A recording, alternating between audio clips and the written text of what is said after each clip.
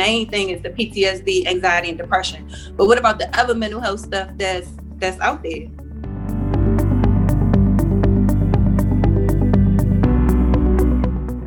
I'm Dr. Lisa Fitzpatrick, founder of Grapevine Health and your host of the Grapevine Health Podcast, a podcast highlighting stories, health insights, and experiences of community members. We started this podcast because too often discussions and decision-making about health and the healthcare system don't include perspectives from the people we serve. So listeners, if you have a personal story or an experience from working in the community or on the front lines of healthcare, contact us and we might have you on the show.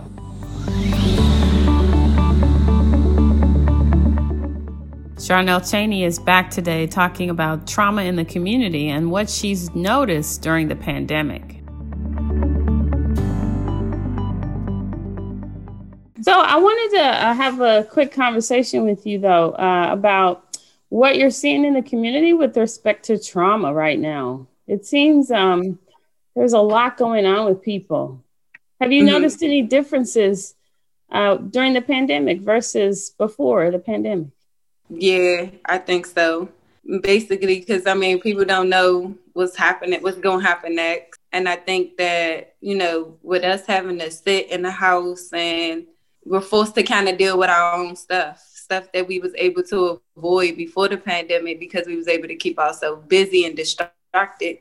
And I think that the more it come up, people don't, if they don't have the tools to, be able to navigate through their trauma, then it's coming out in other ways. Wow. Okay. Well, do you have any specific examples? I'm curious. So how do you think people were coping before the pandemic? I feel like they could go out to the club, they could go out to bowling and golfing, so much stuff to do in the city that you can do and to distract yourself. But with everything being shut down, and you're forced to be in the house with people that you normally could avoid if you wanted to, it changes things. I know, as far as for me, my situation with my mom, our relationship was kind of rocky, and I just had kind of put it on the back burner. I started a new job. I was, doing that. But when the pandemic hit and I was forced to sit in the house, all these different emotions coming up, I'm being triggered. And it's it was hard. It was hard to deal with, but I got tools, so I know how to heal myself. So, which is why I try to do what I do to share the gift. Yeah, I know, and I want to talk about that.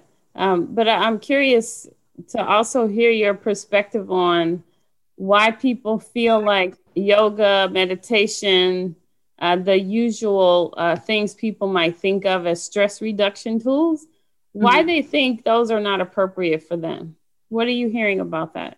So they haven't said it, but if I had to just make my own assumption, I just think that when it comes to, I think that when people show up, if they haven't done it, they're more so concerned about how they look. Are they doing their body conscious? You know what I'm saying? Stuff that's the reason why you come into the mat in the first place, basically. And it's if you're not, and I try to, when I open a class, I try to state, because in my opinion, if you name it, you tame it. If you say this is what's going on with me, then you'll be able to, it's once you say it, it no longer bothers you. It's no longer that thing that bothers you anymore. So, people just, it's different. They uncomfortable. Yeah. But when you want to keep growing, but people don't always look at it like that. We like to be in our comfort zones. Mm-hmm. If you name it, you tame it. I love that. I want to have to use that one. How do we get men to engage in yoga and meditation? That's a good question. I think we got to make more spaces just for them, honestly. I think when we try to make it both, they paying attention to the women and they saying damn, they really got it. This might be more for them. And it's not like that. It's just that our bodies are different. So, everybody gonna get it at their own pace. So does it have to be a male teacher? I think it'll help. I think it'll be better if a male teacher, just because they know a male body more better. Just I feel when it comes to yoga teachers, I feel it should be the teacher of your culture, because our body makes us different. from research that I've read. I mean, sure. Yeah. So there's a lot of discussion right now about health disparities, why Black and brown people have higher rates of chronic health conditions. And I think a lot of this is linked to mental health disorders. What do you think about that? I totally agree. I feel like, I know for me, what I noticed is that once I started to heal my mind, my body started to follow. So like my intuition picked up on more stuff that I shouldn't eat and what I should. Like I know what to eat. Like I automatically feel like, no, I don't eat that. Even if I don't know like what's in it or the ingredients and stuff. So I definitely do feel like the more our intuition, and I look at mental health too, like spiritual health. If you spiritually in tune, your intuition is heightened, then you're able to be guided, for what's for you. Everybody, that might be different for everybody. Yeah. So you can't always turn to the next person to give you their advice because that might have worked for them, but it might not work for you. Mm-hmm. So I definitely agree with that. It's linked to both. So think about the healthcare setting, though. What do you think healthcare providers and the healthcare system can do a better job of when it comes to mental health or behavioral health issues, including addiction? I think they need to take mental health more serious. I think they need more guidelines. I really wanted to talk about that. I think they need more guidelines, like really around mental health, because like one thing I see a lot of women experience is like postpartum depression in my community after they have a baby. Mm-hmm. And we don't even know that that's what it is. We don't even know. I didn't know nothing about it. And then it's like, when you're experiencing trauma back to back and then you just had a baby and you live in an environment where it's nothing like that, triggers that depression in you. So what do I think healthcare? I think we definitely need to talk more about it. It needs to be no let up as far as the talk around mental health, because even with the mental health agencies, they're not doing enough to address the multiple different things that could be going on with you. Like you got the main thing is the PTSD, anxiety, and depression. But what about the other mental health stuff that's out there? The information or the conversations we're having about high rates of poor outcomes for Black mothers and their babies, mm-hmm. People are trying to figure out why that is. And I'm curious to get your perspective on it. Do you think it's related to trauma in some way? And if so, why? So I just think it's because of the disparities. Honestly, we not educated enough on how to take care of our body as women in the Black community.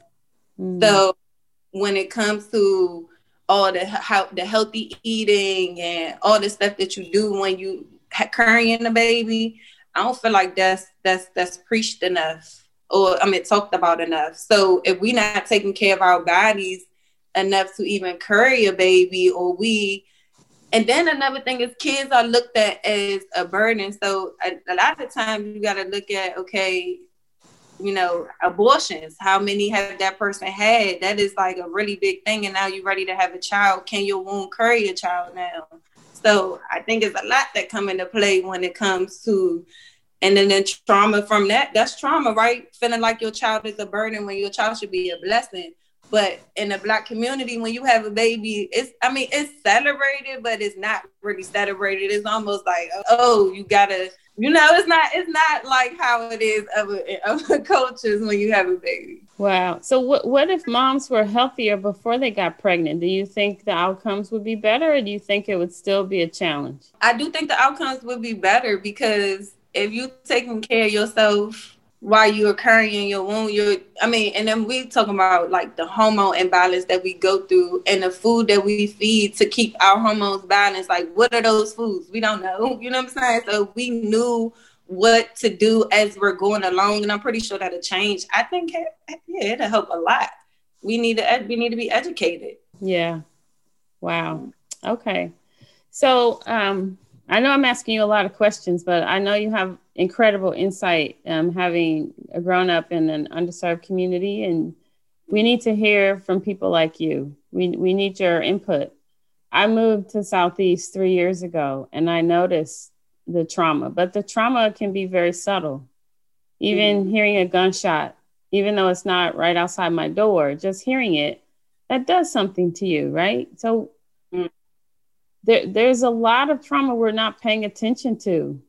Tell me your perspective on subtle trauma and how that affects people's health. Well, it definitely causes PTSD. So I have a cousin she was shot in her leg, and her best friend was shot in her neck on 2 separate occasions. And anytime we go out, anything loud drop, they nervous, they, thrown off. And it's like, and I asked them, like, so would y'all go see a therapist? And they like, nope. I'm like, but would y'all do group therapy? They're like, yeah, we'll do group therapy. So I think really starting to find out who these victims are from the trauma, so they can get the help that they need. Because I'm like, how can you work a job at that point? If you, like my cousin, she a server, if somebody drops some dishes and you get triggered, you could flip out, lose your job. You're emotionally unstable at that point to have a job. So now we looking at why the unemployment rate is so high. Well, we not emotionally stable enough to keep a job, because when you trigger, it's like, I know for me, like when I walk into certain places, like they got an attitude, they rude, it's like the trauma. It's like, I always say living in DC can be traumatic, because it's like, what is going on? The energy is just, everything is just so different. And I think it's just because there's so much that has not been addressed as far as mental health wise. Yeah. So why do you think your friends weren't interested in individual therapy? I don't know, but that's a good question. I didn't even ask them why they weren't interested in it. But if I can say, I know, like for me, when I've been through therapy, I feel like it's too much to have to keep going through your story. Like if you find a therapist and that therapist don't work, now I got to find another one and retell my story all over again, give you insight all over. 9 times out of 10, I'm probably giving you what I know you need, so you could probably help me. So it becomes a lot. And I think that in a group setting where you could come together, you could talk about it, it don't feel as taboo maybe.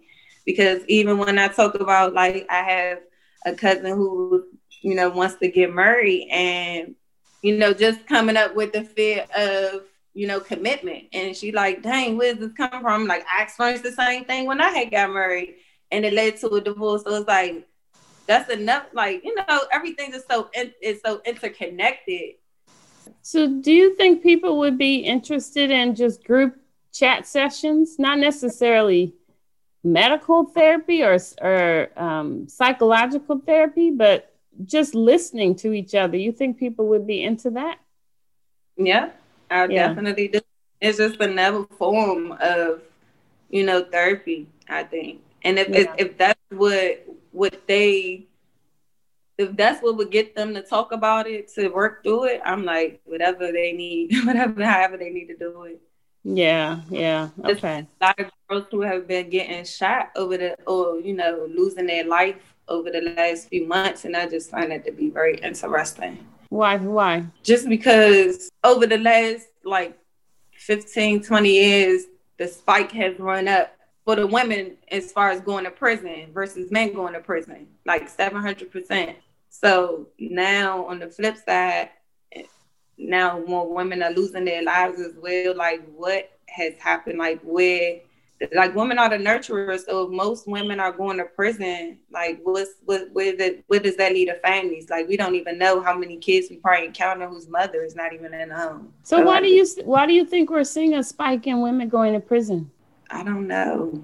I think unhealed trauma, not dealing with it and finding unhealthy and dealing with it in unhealthy ways. When I went into jail, most women that's in there are there for drugs.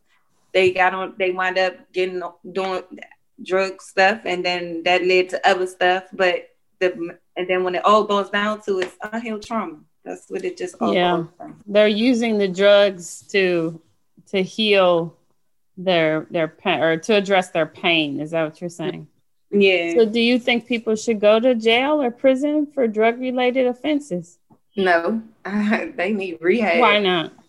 I think they need rehabilitation. The jail don't offer rehabilitation services. It's just somewhere that you just put somebody for real. So, well, do they provide resources when you come out? So they do provide resources. Yeah, they do. Are they good enough? Do people know what to do? They feel taken care of? I think things has gotten better over the last few years. Well, in DC anyway, right? because we got a lot of programs for returning citizens, but other places, I don't know. But in DC, I think that it has gotten better as far as services and people offering the different things that they could offer. Well, my last question for you is about advice you have for people trying to cope during COVID. You said it can be challenging when people are cooped up and they don't have their usual outlets. So what are some things people can do to cope or to de-stress during the pandemic? They could journal, like whatever is on their mind that they feel like they can't like get off their mind. They can journal. What if they don't have? What if they don't have a journal and a pen? They can. And where are they going to get a journal?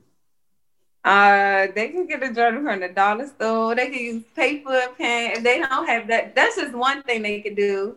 They can do. They can do some breathing exercises. Like what? Like one breathing exercise is something simple where you just close your eyes and you breathe in for 4 seconds. You hold your breath for 4 seconds and then you release. And you could do that for like 5 minutes or 3 minutes is enough, really. How often? As often as you need to. If you need to center yourself, if you feel a little triggered, you can just take time to yourself. That's what I like to do. Like I'll tell my kids, like I need some time to myself, so I'm gonna go over here real quick and deal with myself. And then meditation, yoga, and if that don't work, going for a walk, getting some sun. Even if you could lay in the window and open your window and just let the sun hit you and you just laying there, like that's very helpful as well. That'll help bring up your mood. Essential oils. I like turmeric. The turmeric essential oil, it really helps with depression. The turmeric, they got the food seasonings turmeric, so you can use that. Baths. Taking a long bath, a nice bath with some candles, with some flowers in there. If you got flowers, you can get to. Turning on some music and just dancing, just being in your own little world. Just that's the one dancing. I like, yes. You know, acting like ain't nobody, you don't see nobody. Or singing. Singing is also very stress relieving. Yes, I had this one lady from, she's a healer. And she told me humming is an old African tradition that we used to do to heal. So I thought that's another thing too, humming. I got some sage. I like to burn the sage. I burn that through the house. That brings that kind of settles the energy no matter where I go. I'm not to you not. When we burn just smelling it makes you more relaxed. Yeah. Yeah. All right. Well, there's a lot in there. It sounds like there's something there for everybody. People are feeling stressed out, so that's good advice. I appreciate you talking to me about these things.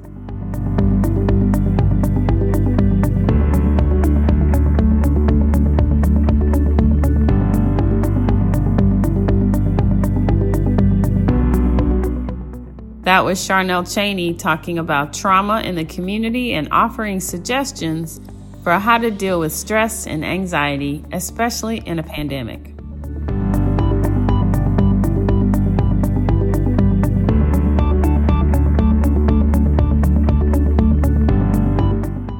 Thanks for listening to the Grapevine Health Podcast. Our producer is Nicholas Elias. Please like us on social media. You can find us at Grapevine Health on YouTube, Facebook, and Instagram, and on Twitter at Health Grapevine. Until next time, I'm Dr. Lisa, signing off.